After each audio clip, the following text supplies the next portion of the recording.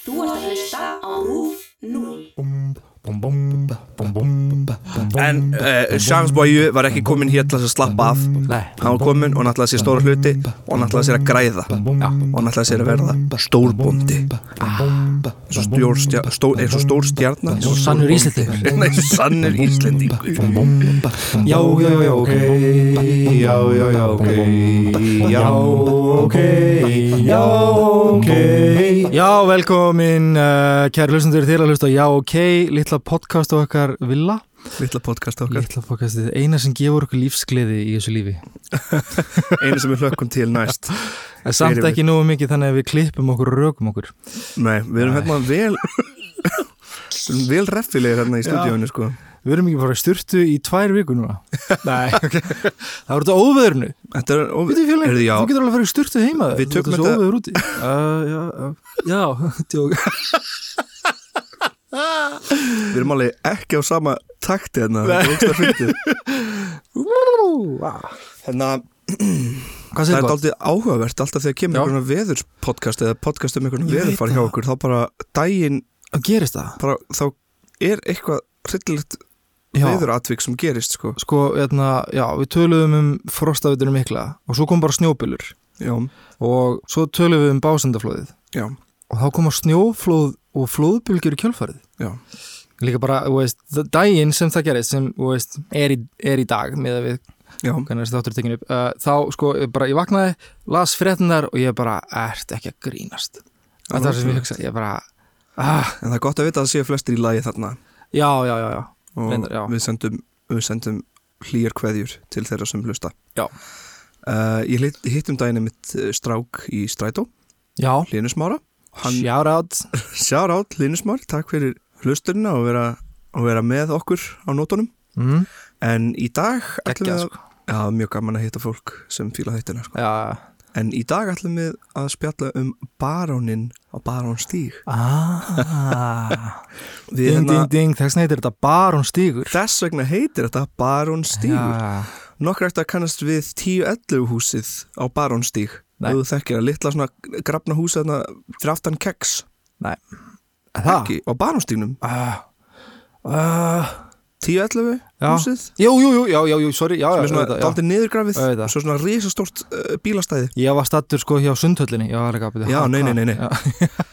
Alveg neðst í Barónstígnum. En það er mitt fær nafnin sitt eftir barónin.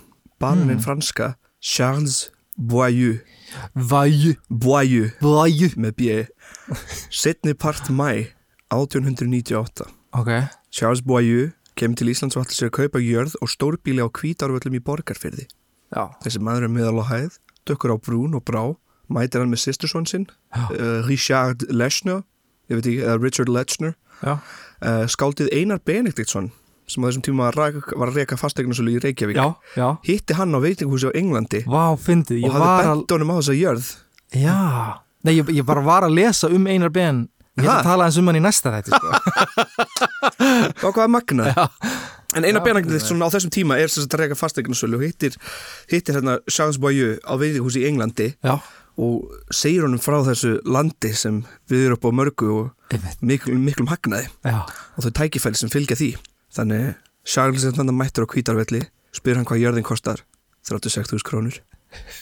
Charles horfir á hann, you son of a bitch, I'm in. Hann segir það ekki, sko, en hann kaupir bara jörðina á staðnum, sko. Hann er bara, hvað kostar þetta mikið? You son of a bitch, I'm in. You son of a bitch. Ekki bara það, heldur, fylgdi nóg með jörðina. Og nú ætla ég aftur í þessum lista. Fylgdi hvað? Nóg? Já, fylgdi mikið. Það fylgdi nóg með jörðin, sko. Það voru 7 kýr milkar.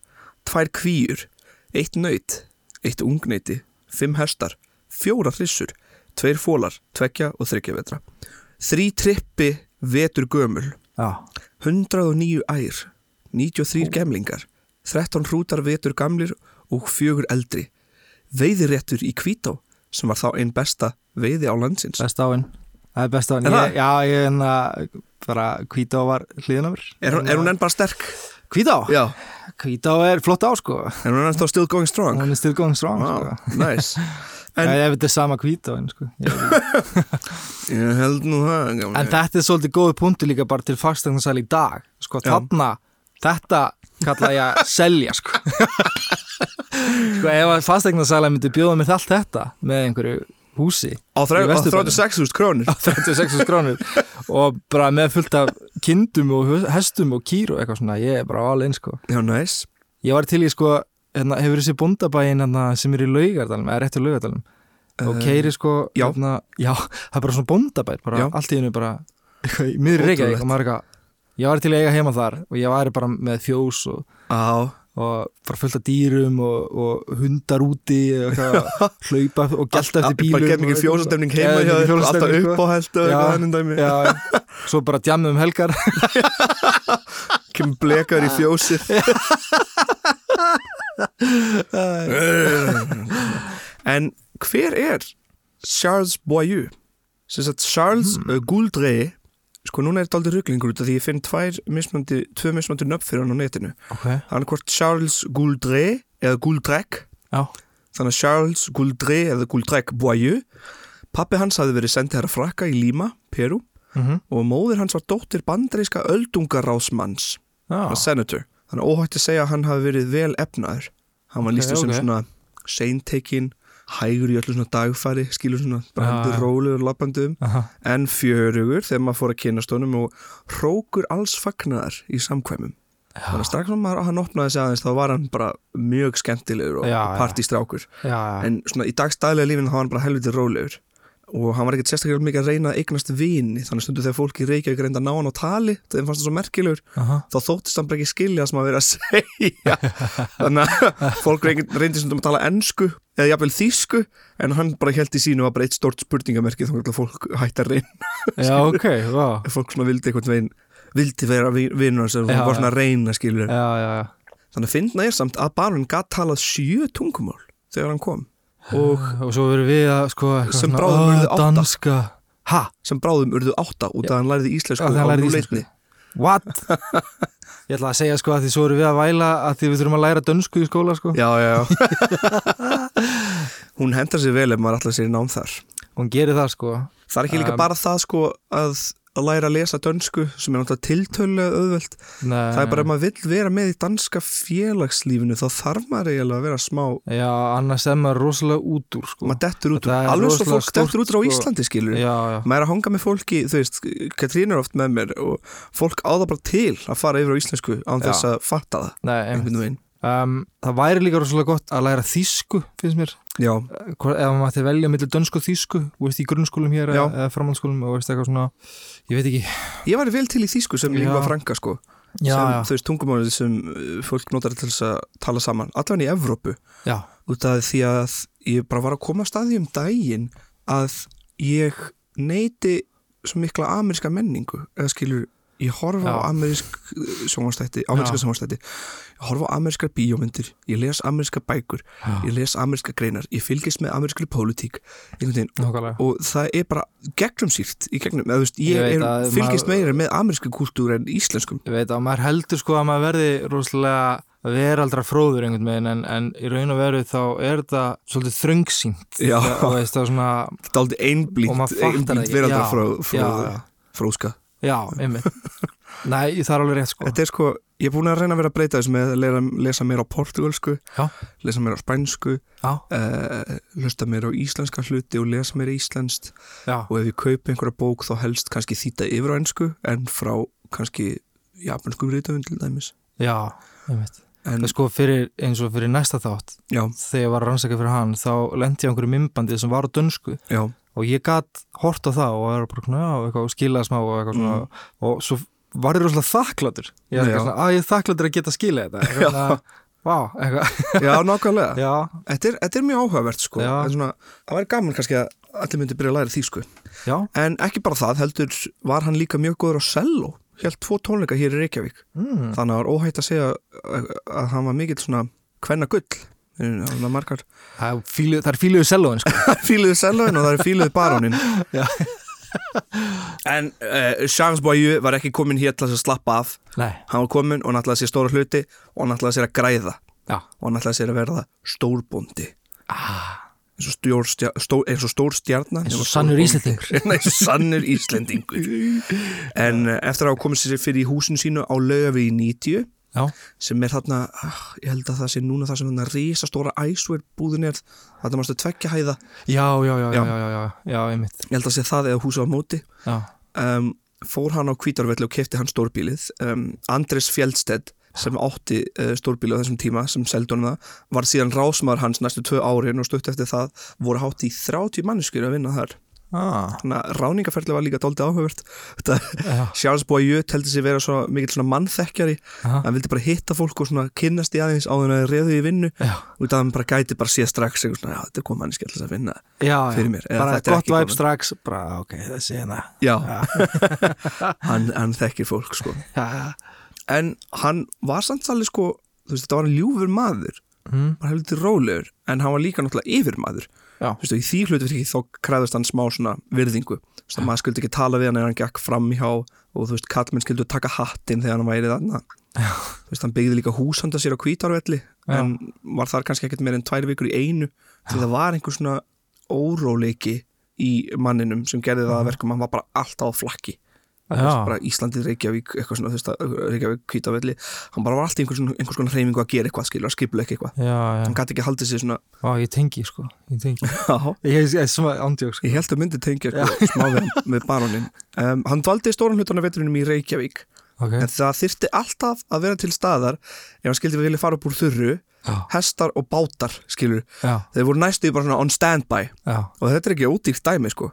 Það er ekki út af því að hann var eitthvað kannski mega ríkur, það var bara að hann var svo óróleg þannig að hann þurfti að koma sér burt, þá þurfti hann bara að gera það strax, skilur, hann var eitthvað heyrðu, mér langar á Hvítárvelli núna, bara núna þannig að, hvað með bátið minn? Hann var orkubolti, eða svona mér langar að segja ofvirkur, en veist, þetta er náttúrulega ekki alveg skilgreining á ofvirkni en hann var svona orkumikill og bara, ef hann var yrðalaus þá var það hræðilegt. Já, nákvæmlega, þess vegna þurfti bara að koma sér burt strax. Feitt, sko. Og hann var líka mikill selgeri. Hún var alltaf með góðan mat ég tengi, og vín til staðar. Ég held að þú myndir kunna mjata barónin, sko. En hann þurfti alltaf að hafa vín eins og sönn meginlandsmanneskja. Þú veist, hann sagðist geti eiginlega ekki borðað það nema án víns. Eftir að hafa komið sér fyrir með þannig Hvítárvelli og á Laugavegi 90 fekk barónin svo hugmynd að stofna kúabú í Reykjavík. Og í rauninni var hann fyrsti stofnandi mjólkurbús á Íslandi. Það? Já. Svona mjólkurbús eins og við þekkjum þá í dag? Já, svona kýr og selja mjólkina. Já, framleiða mjólk. Já. Og hann byggir sem sagt fjós fyrir 40 kýr og það fær nafnið Barónsfjósið og þar af leiðandi kemur þá nafnið á götunni sem Barónsstígur sem fer upp að fjósinu. Barónsfjósið er núna 1011 húsið sem er þarna eins og við tölum á þarna fyrir aftan Keks Hostel, nálagt 101 Radio, það svæði, ekki mjög langt frá Hlemmi. En til þess að geta keypt kýrnar, þá seldi hann sauðféð á Hvítárvelli og byrjaði síðan að kaupa kýr bara hægri vinst út allt land, en náðu samt ekki að finna sér nema bara 20 kýr. Þannig að kaupa 40, nema bara 20. En 20 var svolítið mikið á þessum tíma, kannski? Það var það, sko, og það kostaði sitt.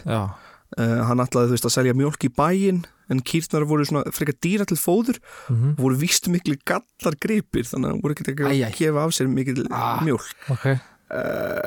Pælingin með þessu businessi hjá honum var að hafa kýrnar í Reykjavík á sumrin og síðan á Hvítárvelli veturnar og vinna þá á Hvítárvelli osta, skýr og smjör úr mjólkinni. Sem, þú veist, þá gæti hann verið að flakka á milli, hvað það eru og hann er komin í stórbusiness, þetta er að slá 2 flugur einu höggi hann, sko. Já, nákvæmlega. En heið fyrir kýrna var flutt inn frá Hvítárvelli sjóleiðis, þannig að fyrir það keypti hann gufubát sem nefndi Hvítá og síðan flutningsbátur sem var tengdur með. Þetta var ekki góð hugmynd. Nei, Gufubáturinn og flutningsbáturinn kostuði 15.000, fjósið full búið var 16 til 20.000 og mjólk kostaði bara 15 aura á lítir. Já, þetta var ekki að borga sig. Það var með 20 kýr. Svo var heið frá Hvítárvelli ekki einu sinni nóg og þurfti hann að kaupa heið frá nágrenni, skilur, Reykjavíkur. Þannig að seinna fer hann með kýrnar til Hvítárvelli og setur upp rjómabú þar. Til þess að gera það þá fær hann bara fínustu vélanar og fær danskan sérfræðing til að hjálpa sér danska sérfræðing danska sérfræðing sem var eitthvað henn á landinu tala smjör og eitthvað rugl ég fer ekki lengur inn í það er aldrei svona dítúr því við nokkað mest að tala barónin sjálfan sko.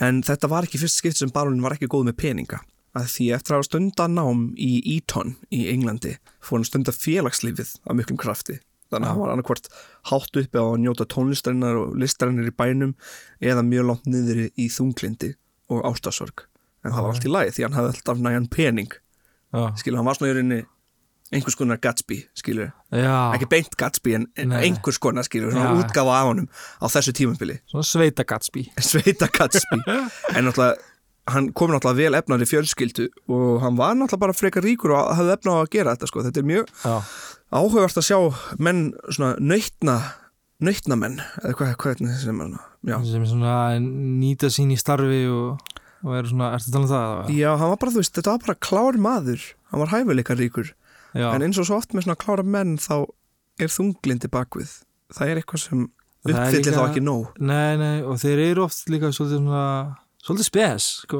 margir,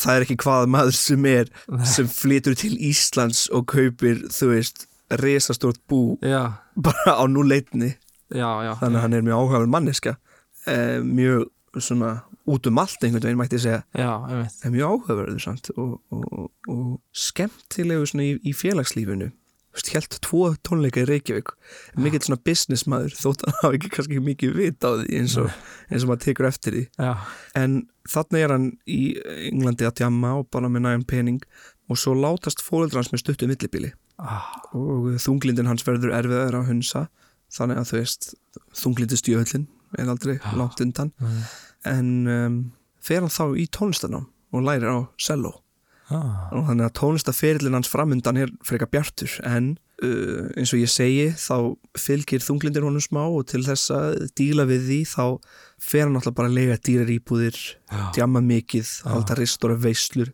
ferðast og bráðum meira hann bara að tapa allan sinn pening og hann fer að selja bara hluti og heimili til þess að geta haldið áfram þessu glamúr lífi en það er ekki langt þangað til að hann verður bara hundeldur af einhverjum skuldheimtumönnum það er gammal þór þegar bara handrukkarar skuldheimtum eldur af handrukkurum og það er þessu tímabili þetta er bara alveg hann bara sökk hann sekkur sko. Sumir segja allavega grein í Morgunblaðinu mjög gamla 1930 eitthvað að hann hafi eitt mest af sínum peningum í einhverju konu sem fáir vita einhver leyni ástæðna sem síðan fer frá honum hann fer frá við vitum það ekki þetta er bara einhverjum spekulasjón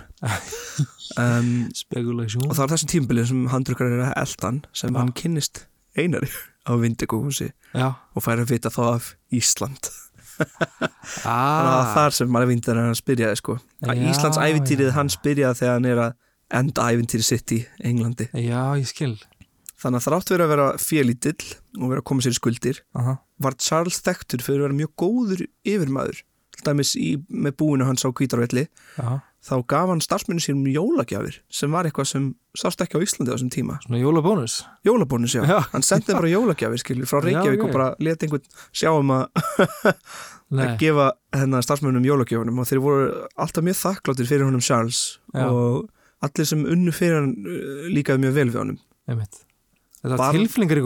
Þetta var tilfinningaríkur maður og hann var trufluð sál ég held að hann hafi kannski verið að flýja einhverju í meginlandinu með því að halda sig svona uppteknum og það eru til heimildur það að frændans hafi verið að skrifa honum frá Englandi bara mjög pirraður hann sé á Íslandi eitthvað að fíblast með fullt af einhvern svona atvinnutækifærum og sé að reyna að gera hitt og þetta en einhvern veginn þú veist, sé ekki bara koma aftur til Frakklands og verða bara tónlistakennari hann hefði getað átt mjög gott líf sem tónlistakennari til dæmis þegar hann var fanta góður á selló og hann hefði getað bara sesti fyrir í París og kent á selló en það var ekki í boði fyrir hann eitthvað slæmt sem hann var að flýja líka ég held það Jesús og baróninn sko, hann reyndi margt til að græða hann ætlaði sér að setja á fót svona hrossabú en hætti við þegar einhver benti á honum að hann var að gleyma að taka rekstra kostnaðinu með í reikninga hann var að gleyma að taka það með hann var ekki kannski alveg bestur til þess að skipuleggja eitthvað svona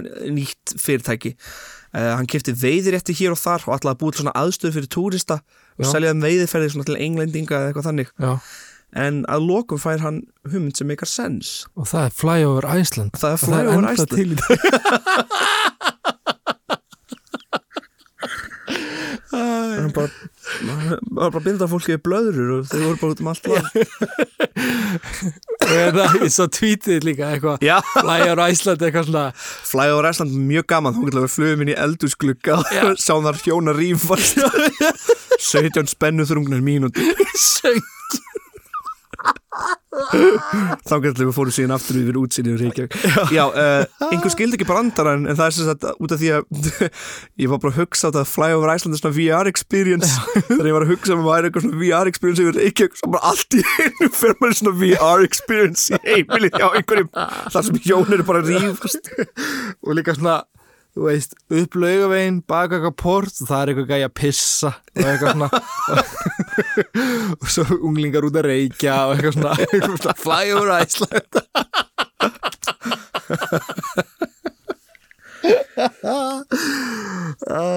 En hvað heldur hann að það fari í? Hann hafi farið í barónin? Ég held að hann hafi farið í fasteignasölur.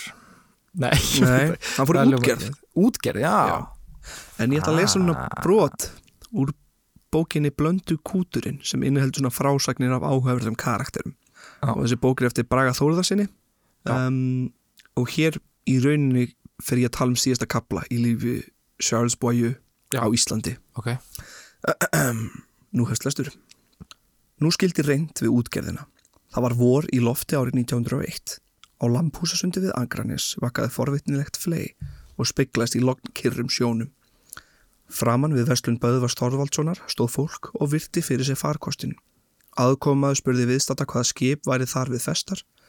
Heimamenn upplýstu þann aðkomna og tjáðu honum að það væri Hvítáin sem hafði komið nokkru sinnum áður á Lambhúsasund. Barónin átti erindi við Böðvar kaupmann. Enginn viss erindi hans en sumir töldu að rætt væri stórútgerð.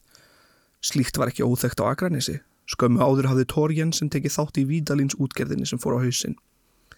Menn skiptust á skoðunum og sýndist sitt hverjum. Sumir töldu að barónin myndi gera stóra hluti ef hann fengi leyfi yfirvalda til þess að veiði í landhelginni, öðrum þótti lítil von til þess. Fram til þessa hefði allt misefnast sem barónin hefði komið nálægt. Hann lagði fast að Böðvar að leggja fé í fyrirhugaða stórútgerð sem hann hafði á prjónunum. Togarannir átti að vera 16 til 20 talsins. Gróðin var borðleggjandi. Þótti honum undarlegt hvað Böðvar var fastheldinn á fjármuni sína og ófús að leggja pening í þetta glæsilega fyrirtæki. Tjáði hann Böðvar að þetta yrði í síðasta sinn sem hann heimsækti að hann þessara erinda. Útgerðin yrði þá rekin án hans og þurfti hann ekki að vænta viðskipta við hana. Lauk þannig fundi að barónin kvaddi án þess að fá svar frá Böðvari og var hann fluttur borð í Hvítána sem hélt rakleiðis til Reykjavíkur. Alveg brjálæður. Þannig að barónin er ekki sáttur að það. Hann vill ekki vera með honum í þessu og það kemur kannski svona dálítið svona reiði út af honum fyrst eitthvað að vera á línunni, skilur. Ég held að hann sé honum frekar fátækur þarna. Já. Og það finnur fyrir vantrausti. Sko. Og það fer dálítið í hann, sko. Og á þessu tímabili fer hann að reyna að komast í gang, barónin, og fer hann síðan til London til þess að hagnýta sérleyfið og til þess að stofna félag. Og byrjar hann að selja nokkar hluti svo hann getur byrjað að skipuleggja þessi útgerð. En það er hérna skemmtileg saga sko, því að hann er að reyna að selja hest sko, sem honum er mjög kært og þetta á að vera mjög góður hestur sko. Hann gat einu sinni riðið að Kolviðarhóli á klukkustund. Það var maður á Borgarfirði sem vildi kaupa hestin á honum nema hann sagði sko, að hann ætti ekki nægan pening. Barónin vildi selja hann á 300 krónur, maðurinn gat bara keypt á 200 krónur. Þá segir barónin við hann: vitið þér ekki hvað maður á að gera þegar mann vantar peninga? Maðurinn segir bara nei. Þá maður að stinga byssu upp í sig og hleypa af. Oh my god! Ég bjóst svo ekki við þessu. Nei, oh my god. Ég veit það. Wow. Ég held að hann sé þarna undir mikli pressu. Já. Og sé komin í einhver ákveðu svona tilfinninga ástand. Jesus. Sem hann veit, sem hann svona, ég held, hann er náttúrulega bara, honum líður ekki vel. Nei. Held ég. Nei. Og honum hefur ekki liðið vel í langan tíma, finnst mér þegar ég les frásögn af honum. Þrátt sem hann sé skemmtilegur í partíum og rólegur og sentilmaður. Já, ég veit. Það er margt sem bendir til þess. Það er bara sökkvon í þvílíkt þunglítið þá bara. Já. Vá, maður.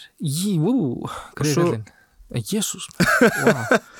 En svo fer svo þetta Guðlaugur Guðmundsson með frumvarp á Alþingi þessar veiðar og svona, þessar nýju útgerð á landhelgi og svo eftir mjög langar umræður á þingi var frumvarp þetta fellt með jöfnum atkvæðum 10-10 þannig að það var ennþá smá traust til baronsins en þetta frumvarp var fellt þannig að hann verður að hafa meiri hluta, hann varð að hafa meiri hann náði ekki hann vantaði bara eitt atkvæði upp á En nú fer ég í lokakaflan Við erum að hugsa núna til þess að baronin er búin að vera með nokkrar viðskiptahugmyndir sem hafa ekki gengið upp. Hann er augljóslega ekki með pening. Nei. Og það sést hvernig hann tala við þennan bónda. Já. Og nú les ég lokakaflanum. Hann var stattur á hótelinu í London að kvöldi dags þegar hann fekk fréttina frá Íslandi afgreiðslu frumvarpsins. Hún var mjög brugðið, en reyndi að halda rósin í annara augsýn. Dvaldi hann enn skeið í hótelinu og hugsaði sitt ráð. Virtist honum fokið í flest skjól. Hann var peningalaus og ekkert virtist framundað annað en skulda fangilsi. Loks var svo komið að morgun eitt pantaðan vagnað hótelinu, hvaðst hann ætlaði í stuttaferð til Parísar og Vínarborgar. Lét hann aka sér á járnbrautastöðina og kom sér fyrir í einkaklefa í fyrsta farrýmisvagni. Lestin hélt að stað frá brautastöðinni samkvæmt áætlun. Miðjan dag töldu hjón í næsta klefa hafa heyrt skotkvell. Hringdu þau á lestarþjón og sögðu frá því sem þau höfðu heyrt. Strax var reynt að opna klefan en hurðin var læst. Var þá brugðið að það ráða sprengju upp hurðina. Blasti við hróðaleg sjón. Baroninn var einn í klefanum, látin. Hann hafði skotið sig með skambissu og látist samstundis. Og þetta er saga baronsins í Reykjavík og Hvítárvelli. Wow. Hann meinti. Þannig að þetta var ekki, hann var ekki að tala niður til mannsins. Hann bara meinti það sem hann var að segja. Já. Hann myndi frekar velja dauða en fátækt. Hann var búin að pæla í þessu, held ég þá. Wow. Ég veit ekki hvað að segja. Shit. Nei, þetta er skrítið út af því að mér finnst þessi saga hafa kallað til mér til að sjá. Ég hef alltaf hort á Barónshúsið og mér fundi svona óstjórnlega löngun til þess að læra það.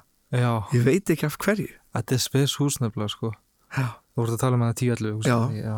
Fokk maður, líka bara peningar maður. Þú veit hvað peningar geta gert okkur. Já.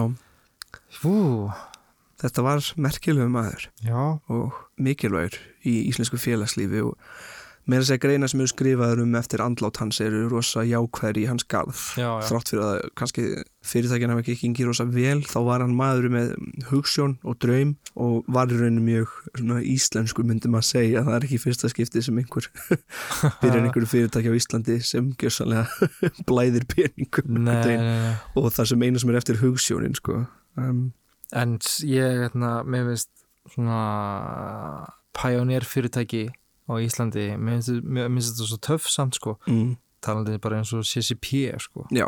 Mér finnst það, og bara sagan bak við CCP er svolítið töff. Já, algjörlega.